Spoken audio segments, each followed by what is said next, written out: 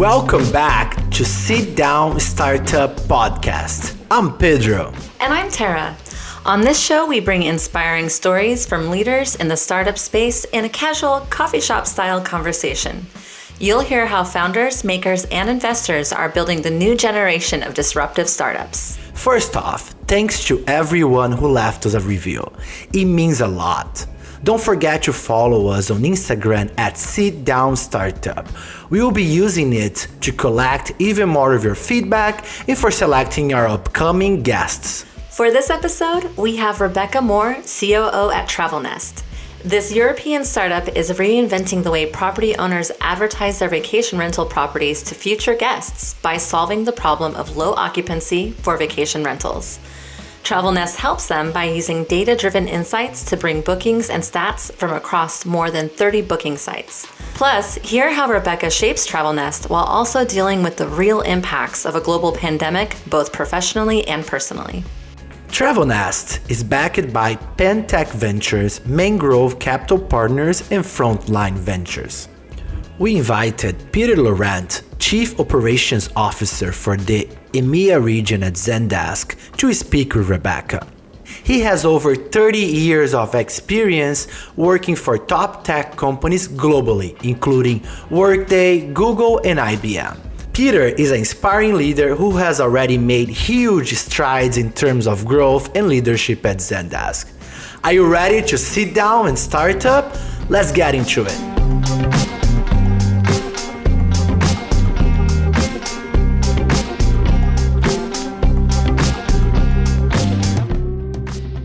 Thank you for taking the time to speak with us today, Bex. You know, if we were in person, no doubt we'd be meeting in a nice cafe somewhere. What's your favorite coffee shop drink? What can I buy you?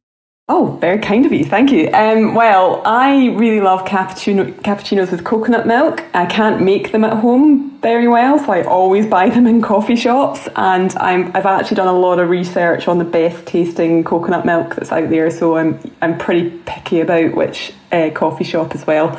I'll not give away the brand, but it is a very well-known global coffee shop brand. So there you go, a coconut cappuccino. Yeah, I just have one go-to drink, and I have only one coffee a day, and that's a soy latte. So not coconut, but soy.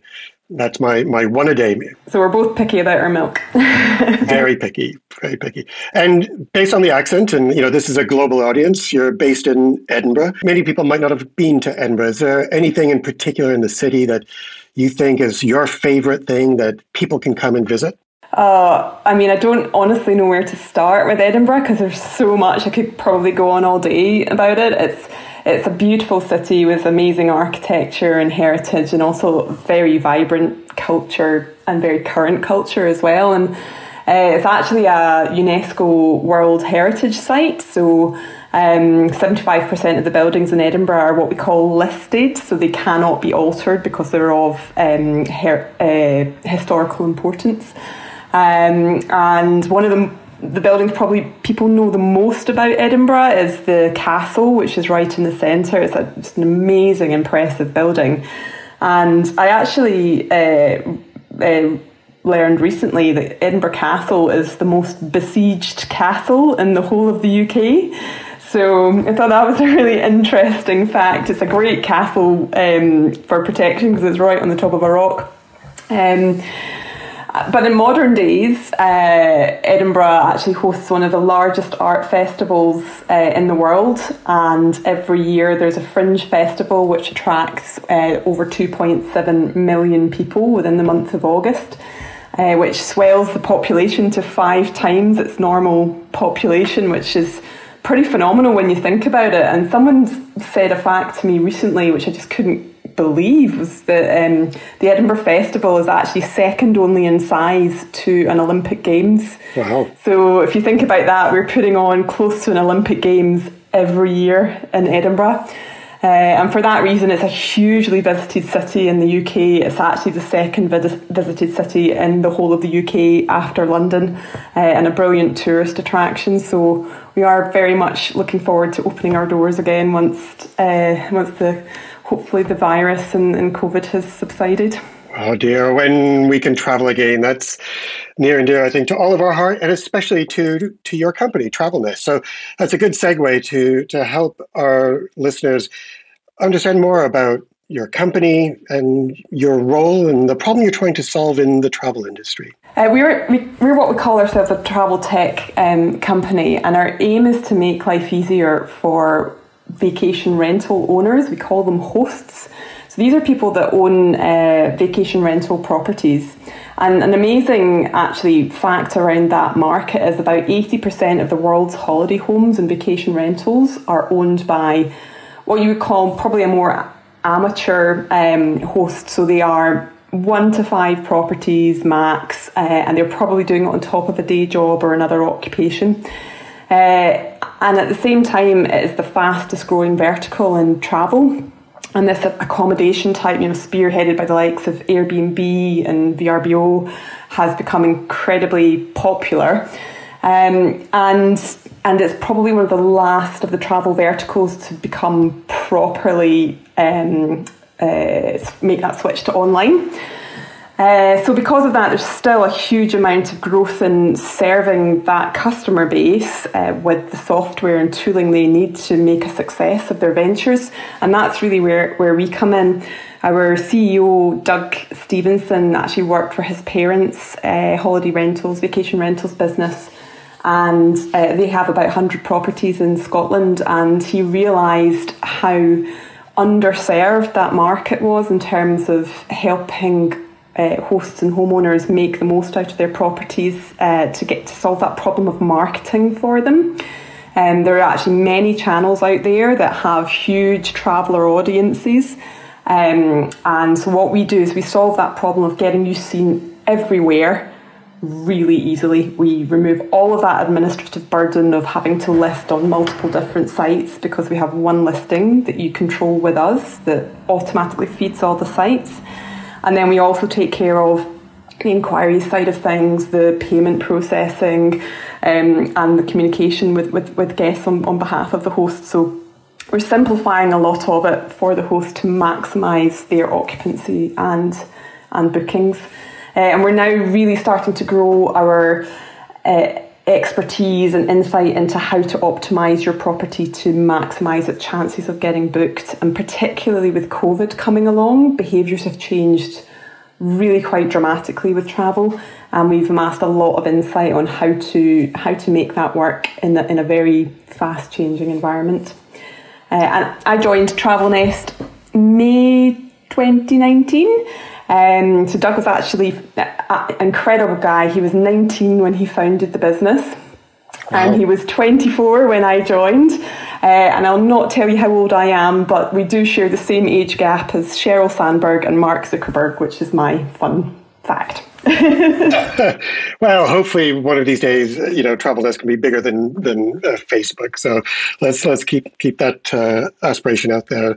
So you said that TravelNest sort of works across the world's most popular booking sites, and that must give you that unique perspective on what's going on in the travel industry as a whole. And you talked about COVID-19. How did the pandemic impact your plans? It was quite a dramatic impact, I think, for any travel business. And just to set a bit of the kind of macro climate for you, certainly in the UK, about 50% of our property portfolios in the UK, we're actually in 60 markets globally in terms of our profile of properties, mostly Europe. The travel sector in the UK is the most highly furloughed sector, with about 73% of the workforce being furloughed, certainly in the first wave of lockdown. It's also got the highest proportion of jobs at risk. So there's data out there that suggests over 70% of jobs in the travel sector are at risk or have already been displaced. And in the UK, the total travel market shrunk by 34.4 billion in 2020 against expectations. So, I mean, just to put that in perspective for you, that is the level of impact we've seen at a total market level for travel. And then what's been really interesting is the behaviour within travel has also changed dramatically. So we, through the first lockdown, saw unprecedented cancellations. Our bookings went down to about 10% of expectations through that period, mostly to support essential workers who had to travel. And we spent a long time doing nothing much other than processing cancellations, which was pretty hard reality to face. And then we actually saw, as we went through that, we conducted a survey to see what the traveller kind of aspirations might be. And we suspected, actually, do you know what, things are going to change fundamentally when we start to open up. We suspect actually vacation rentals, and in particular rural ones, are going to see a huge surge, and that was most definitely the case. So certainly when the governments of the UK started to open up travel towards kind of end of June, July last year, we did more than double that month in bookings than we had ever done before. We were completely rushed off our feet as the entire UK nation tried to cram their summer holidays into about an 8-week period. So we had the entire company have to just stop and help us process all of the bookings and the inquiries that were coming in. We'd also, what I am really, really proud of through that period is how much we have worked to look after our customers. And we deal with all sides of that equation, the guest booking side, and obviously the hosts that own the properties as well. And it's a very, very worrying time for our customers. Many of them, their holiday property is their sole or significant source of their income. And they had to just completely close their doors, and we were faced with a huge list of refunds to issue on their behalf. And when we went into the pandemic, we practiced a policy of we never held on to our owners' funds. We always passed the funds straight through to them when the bookings came through, which meant that a lot of those holidays and bookings had been paid for in advance to hosts.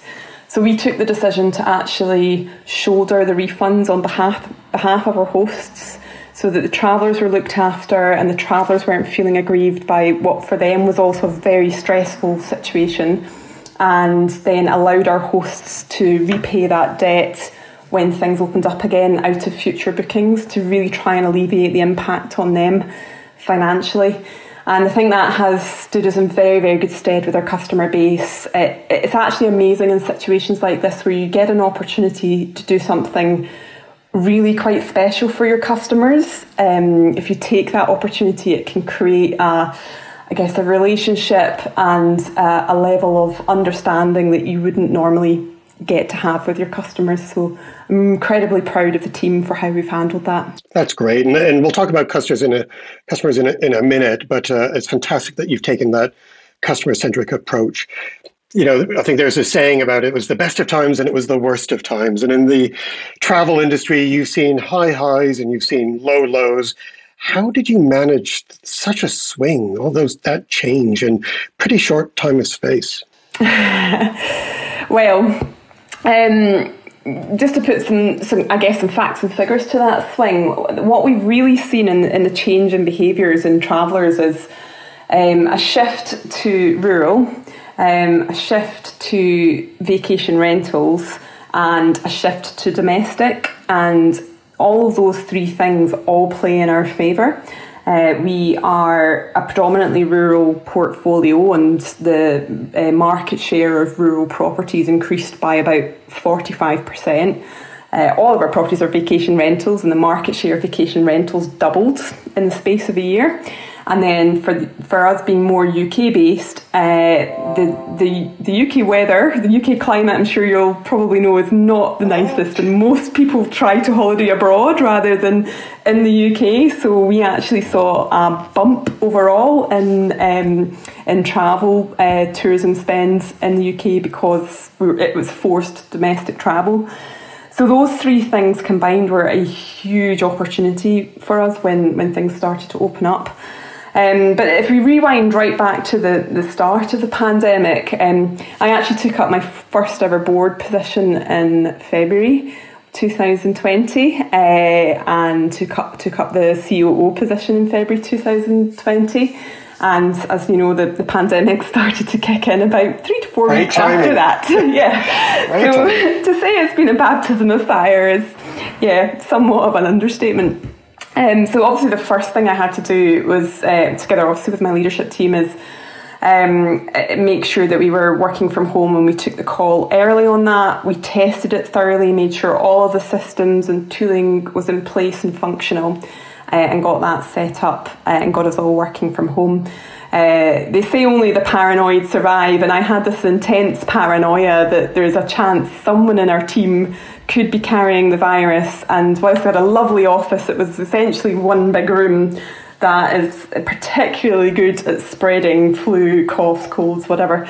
So we got us all working from home pretty quickly, which I'm incredibly glad we did, because what actually transpired was the person that was carrying the virus was in fact me. Oh no! So I came down with all of the symptoms the first day we worked from home. Unfortunately, that was a Monday, so we'd had a few days apart, and I didn't end up infecting anybody.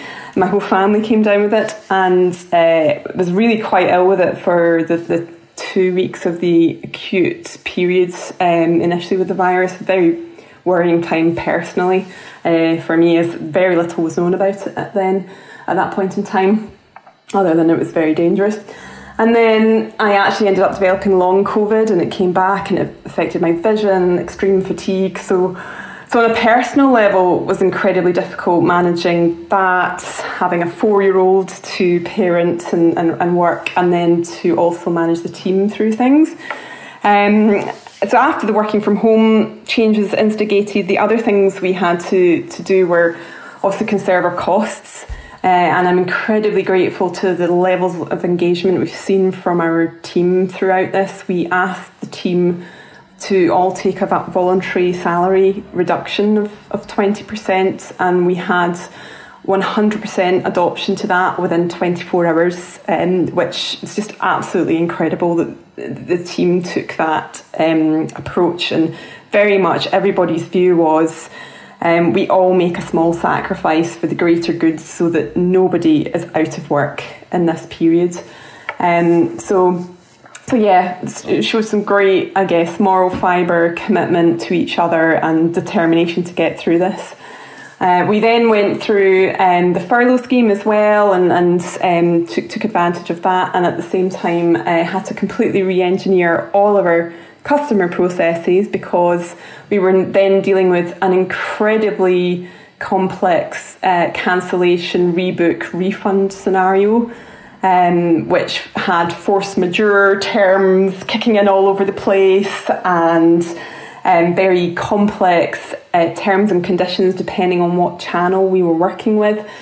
A huge call out to our customer service team through that period as well, who diligently worked through every single one of those, helped our customers and travellers through an incredibly stressful period of time to manage logistically through that. And then all of a sudden it all goes insanely busy, and we've got the opposite problem. So we had to very quickly recruit some temps in and train them up to support us. So we'd spent time documenting all of our processes, making sure all the training material was up to date so that we could quickly switch people on, and automated quite a bit of our processes as well. And we made sure we didn't furlough anyone from our engineering team so that they could keep working away at improving the product, improving the automation, and making strides for our customers and our product. And also raise some more money. So thanks to all of the cost-cutting measures that we put in place, we ended the first 3 months of lockdown with the same amount of cash in the business that we had planned to have at that point in time. However, the thing that had really hurt us was that we were unable to grow during those 3 months. We had a very ambitious growth plan, and we had to switch off all marketing completely, because any marketing from a travel company through that period was attracting a lot of negative, quite rightly negative attention on the social channels. So we switched that all off. Because of the switching we'd seen in the travel market and that coming through in terms of bookings, it actually made us a very attractive proposition from a funding perspective, and we raised a follow-on of 1.8 million through the pandemic, which landed in kind of September-October time. Right. That's fantastic. Wow, what a year you've had. Yeah, it's been pretty incredible. Personally and for the business and well, for your health. And it's great to see you're smiling and it's seemingly in great health. So the fact that you could go through all of that change and take your team, come out with a healthy business, I think is testament to you and the leadership there. So fantastic. Thank you for sharing that with us. As a chief operating officer, can you describe what a typical day or a typical week, if such a beast exists? Is there a routine or is every day different? I do genuinely mean it when I say every day is different, and that's why I love the job. And this year has been, I think, particularly extreme in that sense. But if I was to actually pick my own title for this kind of a role, I'd probably rename it to Chief Problem Solver and Chief Cheerleader. Or how about Chief Marathon Runner? Yeah, I mean, I'm very, very fortunate. I've worked in many different industries. I started out in food and drink, I've consulted, I've worked in banking, and then I went into travel tech and Skyscanner, and then moved from there into TravelNest. So I've been very fortunate actually in all of those roles to have amassed. I think the skill I would call on the most is the team leadership, team motivation side of things, and then the problem solving side of things. And I think the thing is, when you get to a COO level or CEO level role in a business, by the time a problem reaches you, all the easy wins have been taken care of. The really straightforward, easy decisions, easy fixes, easy resolutions, clear-cut outcomes have been resolved, and the ones that land on your desk are the ones that are particularly complex. And I actually love that. I love that challenge, and in particular for me, that juncture of where it meets a crunchy kind of people involvement issue with, at the same time, a commercial element, a business model element to it, and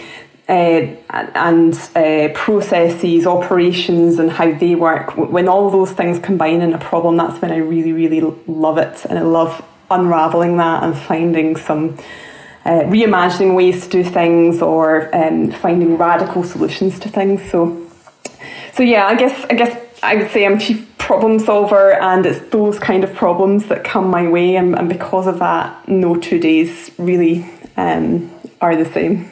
Never a dull day. And as COO at Zendesk in EMEA, I also see part of my role is to look around corners and see what's about to come, to find opportunities or challenges that may be coming our way. And I've also seen just how important strong leadership and communication is in such a major time of flux. We've got COVID-19, we've got Brexit happening, major shifts in travel industry. Would you agree that strong leadership and communication is essential? And, what have you been doing to support your both employees and also your customers? You touched on it a bit, but if you could expand on some of the key themes as well. Yeah, absolutely. I mean, I couldn't agree more. Leadership we are seeing is magnitudes more important, I think, now, when there's so much uncertainty and so much we have to respond to that's going on at a macro level, and also within managing a business. Within our first 3 months of lockdown, as I mentioned, back in kind of April time, we were rolling out a significant people or business change. Probably back to back every 2 weeks, something significant and new was coming along. Some of those messages were incredibly tough, asking everybody to take a pay cut.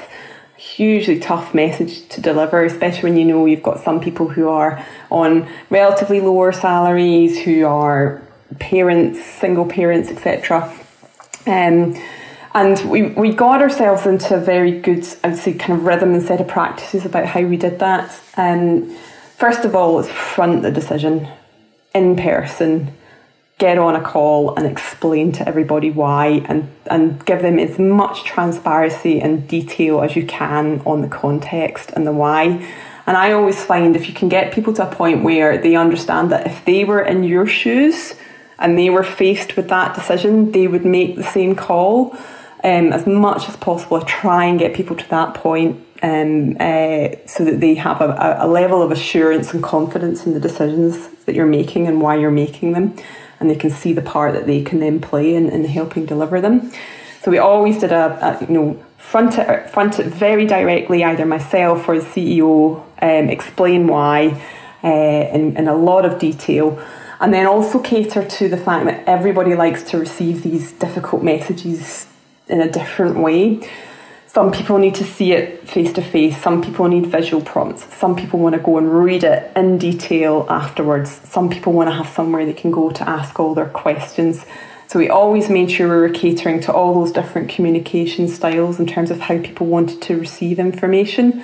Very detailed FAQs would always be prepared in advance.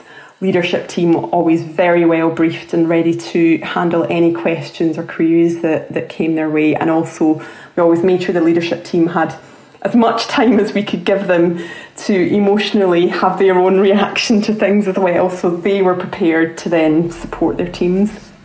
And we found actually that process worked incredibly well, and the feedback we had from our staff surveys at the end of that lockdown period, we were really, really proud of in terms of how they'd received that, considering how difficult some of the messaging had been. But it wasn't all doom and gloom as well. There were some really fun things that came out of it. So one of the things we initiated on our first ever test work from home day was a daily check-in with the whole team. And I guess this is one of the benefits of having quite a small team. There's 42 of us in the company, is you can get everyone together and have a fairly participatory event with the whole company. So we did these check-ins and we rotated the hosting of it around the entire company. Everybody had to host one in succession. And someone had to set a challenge that morning for people to then do during the day and post during the day there, usually through a medium like Slack, their responses. So, and it could be anything, and it was not work related in the slightest. So a couple of my favourites were find the ugliest ornament, who has the ugliest ornament in their house. And another one was we've been on your Facebook pages and found the best photos of you dressed up. Guess who these people are in the company? Someone did manage to get a photo of me dressed as Jack Sparrow on my hen do. But all of these things actually in some ways have helped us learn more about each other socially and personally than we would have done if we were all in an office together. And I think really brought us close. We managed to do that every day for 6 months. And then they started to get maybe a little bit jaded, and we were so incredibly busy, and life had started to resume some sort of normality that we stopped doing them so frequently. But they're back by popular demand now that we're in our quite an intense lockdown situation. So that's been a fantastic thing that's kept the team morale and spirit up. And then, we've done remote Christmas do's and things like that. And we've been working very hard on getting a regular rhythm to our communications and constant communication, even when there's not much to say, because you can feel a certain level of radio silence when you're working remotely that maybe you don't have in an office environment. That's important, because as soon as things go quiet, people worry, even if there's nothing to worry about. Yeah, they'll assume the worst. They'll think you're hiding something. But for me, I think one of the things that's been most important and valuable, and it's actually one of the things I miss the most about being in the office, so I'm trying to replicate other ways to do it, is feeling the pulse of the business from those coffee conversations, water cooler conversations, in the kitchen getting a drink, how's your day going, what's going on with you. I really miss feeling that pulse from the front line. So actually before Christmas I set up a one-to-one with every single person in the company. And there was no agenda to that. It was just how are you? How have you been? What's going on with you? Tell me all about life with you. And it's one of the most valuable things I did, I think, through the whole of this lockdown situation. The amount of information I gathered from that around how genuinely people are feeling about our business, about things in general, and tips and tricks and techniques and thoughts about what we could do differently. So we now have a programme of work associated to that to really help us invigorate again our remote working and supporting everybody through a challenging situation. Wow, thank you for sharing that. What strikes me when you talk about that is it's clear, it's consistent, it's empathetic, it's just having that regular drumbeat where people feel like it's okay to be vulnerable, it's okay to share, but everybody's in it together. So that's, wow, excellent work. Thank you. Thanks, Bex. So we've talked about the industry, we've talked about your role. Now let's pivot and talk about the customer experience. So thinking about the customer, how do you go about prioritizing customer relationships across the various departments at TravelNest? Yeah, it's a really good question. And it's how do you do that when not everybody is every day interfacing with customers? And so, first of all, at an absolute company-wide level, we call it our ultimate goal. I guess some companies might call it a mission or a vision. But our goal is to empower hosts to realise their ambitions by unlocking the potential of accommodation everywhere. And we state up front our goal is to be the world's most host-centric company. So it's right there, coming from the very top of our business, from our CEO, that we are placing hosts front and centre of our business. And then we obviously have our teams that interface directly with those hosts who are constantly dealing with their frustrations, issues, opportunities every day. And we do a lot of work to take that data and to look for the sentiment and the hard facts and figures from that and share that in a voice of the customer around the business regularly so people can get a sense for what the hot topics of the moment are. And then we've actually, through the last quarter, embarked on a programme to really ratchet up our host performance support, and we call these optimisation calls.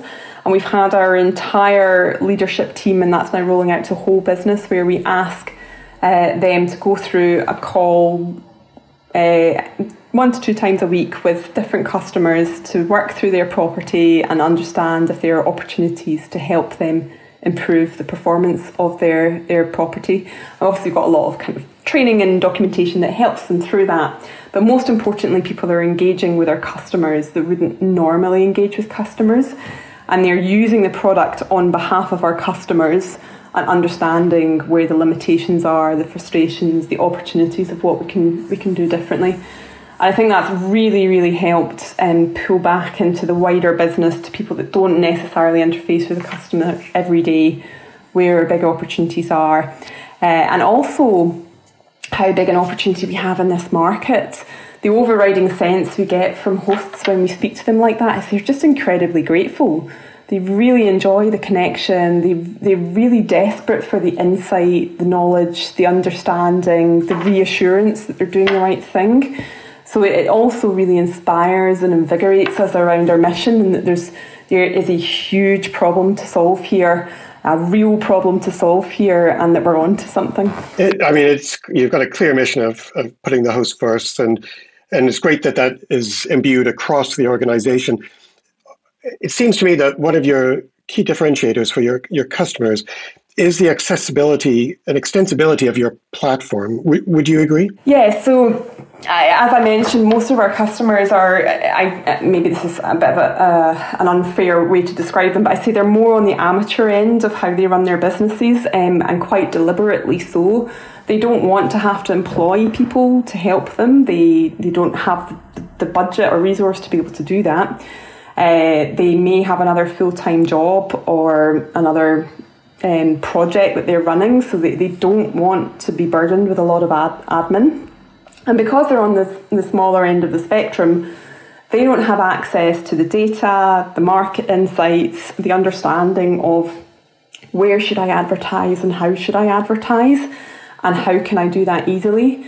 So it's interesting because it is a B2B model per se, but actually the service that we need to and should be giving is much more akin to a B2C service, to a consumer style of customer. And everything we do is about making their lives easy, taking away friction, giving them reassurance that they're on to something here, working with us. They're going to get something more than they would elsewhere. It's quite an exciting mix of bringing the world of consumer customer service and management, which I'm used to from my Skyscanner days, but also people that are, a lot of these people are looking to create a new life for themselves. And my brother is actually a customer of TravelNest. He built 3 lodges about 18 months ago, and one of those is with us. We're using him for a head-to-head trial with a competitor.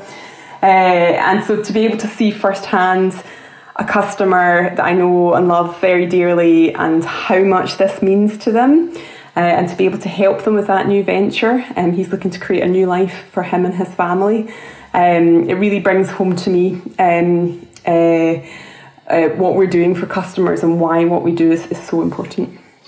Again, great to hear that. And when I was doing a bit of research on TravelNest, I did look around at some of the reviews, and it actually echoes perfectly what you were saying.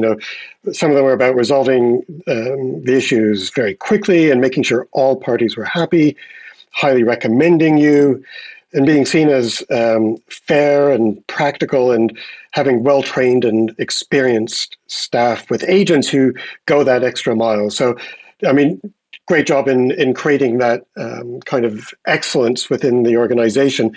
How have you gone about fostering that culture of customer excellence? So you've talked about your brother, but how do you get everyone in the organization to have that same level of passion and focus? It's a really good question. And I'd say when you're in a startup kind of level and size, you still always got a long list of system, process, efficiency improvement that you want to get to, and we're steadily kind of churning away at that. But there is no substitute for hiring amazing people. First of all, diligent, conscientious, positive people. And I do have to actually credit Zendesk a bit with this philosophy, because I attended your Relate conference maybe 3-4 years ago when I worked at Skyscanner, and you had an amazing set of speakers there, and one of the speakers was Mary Portas, who was very popular at the time. She had a show called Mary, Queen of Shops, where she turned around charity shops performance. And something she said has always stuck in my mind. There is no substitute for employing happy people. And she took that lead from Pret A Manger. When you're talking about service, you employ happy people, positive people. And I have to say the team we've got are fantastic in terms of their ability to have stayed positive through all of what has gone on, their ability to react to the situation, to problem solve, to find a solution for customers, and their ability to work through processes that are probably quite inefficient, a product that's constantly maturing and evolving and changing. So certainly that's number one, is just a fantastic team. And we are now getting to that scale level where we need to systemize that more. And so we're working with that team to start to put in place more rigour, the knowledge bases, the FAQs, can we bot some responses with Autobots, etc. So a long way to go, but I think the foundation is really solid with the team that we have. That's great. And so we've got this theme of team and the culture of the individuals, and you're trying to scale your business pretty significantly in a short space of time as possible. And for many companies, they slow down as they create more processes, as they add more people, as complexity comes into the business. How are you going about making sure you remain agile and continuing to be able to respond to shifts in customer sentiment? Yeah, it's a very Very good question. It's something that actually, I think, if you're looking for silver linings, it's something that we've learned probably to quite an extreme level through the COVID situation, how to deal with it. So when the lockdowns have happened, depending on the severity, we have had to very quickly change our process for assessing if a booking can go ahead. We have had to block some calendars out. We've had to re-educate our customers on these are the cleaning protocols now that you need to be able to demonstrate, or consumer behaviour is really changing and they are nervous. So they want very flexible cancellation policies. They want short lead time bookings, short stays. So a lot of what we've applied internally, we've also applied externally with our customers. So we have what we actually call our Corona SWAT team, but we meet 3 times a week. And more frequently if we need to assess the market, understand what sentiment's going on in the market and react to it, and or what government leaders are asking of people as well, and make sure we change our processes and communicate out rapidly. So I think because of that, we've learned to have a to-the-minute understanding of consumer influences, how consumers are feeling and how the market is feeling. And we've also learned how to communicate that to our hosts and help our hosts and support our hosts through that. And then in the wider business side of things, being a travel tech business, obviously the product is a hugely important part of, and the product development is a hugely important part of that. And our long-term aim is to be entirely proactive in our customer service, and as much of that to be through the product as possible. We have actually changed our product development approach, set of processes, methodology significantly, and we've moved away from Agile, which is what we previously practiced. And we're using the Basecamp Shape Up methodology. And it works really well for a startup, because what you find when you're in a startup situation is you don't necessarily have the fully fledged product done and dusted and you're optimizing around the edges. You are still building out big chunks of your product, and you have to do that relatively quickly. And what Basecamp does is it forces us to reevaluate completely every 6 weeks what are the most important things we need to build. Big features, big functionalities, big changes. So through that to-the-minute understanding of customer sentiment, market sentiment, and how our hosts are feeling, and all the engagement we're all doing all the time with our hosts to help them optimise as well. That is all feeding into a drumbeat with the product team that allows us to completely throw up in the air every 6 weeks what the major priorities are, and then double down on what is relevant at that point in time. And then, of course, we have processes around making sure we stay on top of bugs and issues and the smaller, I guess, more reactive things that we need to do all the time as well. Great. We're in the finishing stretches now. You talked just a little bit about it there. What attributes, makes you a successful startups? And if you went back in time and could give advice to, yourselves a few years ago, what advice would you give to yourself or to other entrepreneurs starting a business during these unprecedented times? That's a great question. To first of all, you've got to have an idea, a product that's worth building. So you've got to have a genuine problem that needs solving, and you've got to have a big addressable audience for that product. So without those two things, you'll never get anywhere, but that's just the start. You obviously then need to understand that customer base, that market, and how do they actually want that problem solved, and be very close to those customers. But then if I was going to go back and have a word with myself, I speak about this very regularly with Doug as well. We talk about the mistakes we've made and the things we've got wrong, and if we could go and have a word with ourselves like a year ago, what would we do differently? And first of all, I think I would just say for anyone thinking of embarking on this, it's easy to watch programs like Silicon Valley or Halt and Catch Fire and think there's this wonderfully romantic, glamorized world of startups. And actually the reality is it is hard work. It is the hardest work you will probably ever take on in your life. Your resources are so limited, and your time frame to keep money lasting whilst you make meaningful gains so you can get more money in is so short that you have to be ready to work harder than you have ever worked before in your life, and you need a team that are willing to do that as well. So I think that's the first one. And then the second one is, I guess, and I touched on it there, is I cannot underscore enough how important the quality of the team is, because your resources are so limited. And, you know, whenever Doug and I root cause something, we come back to the quality of the people is what makes or breaks us, the quality of our team, our culture, and our, you know, drive to perform.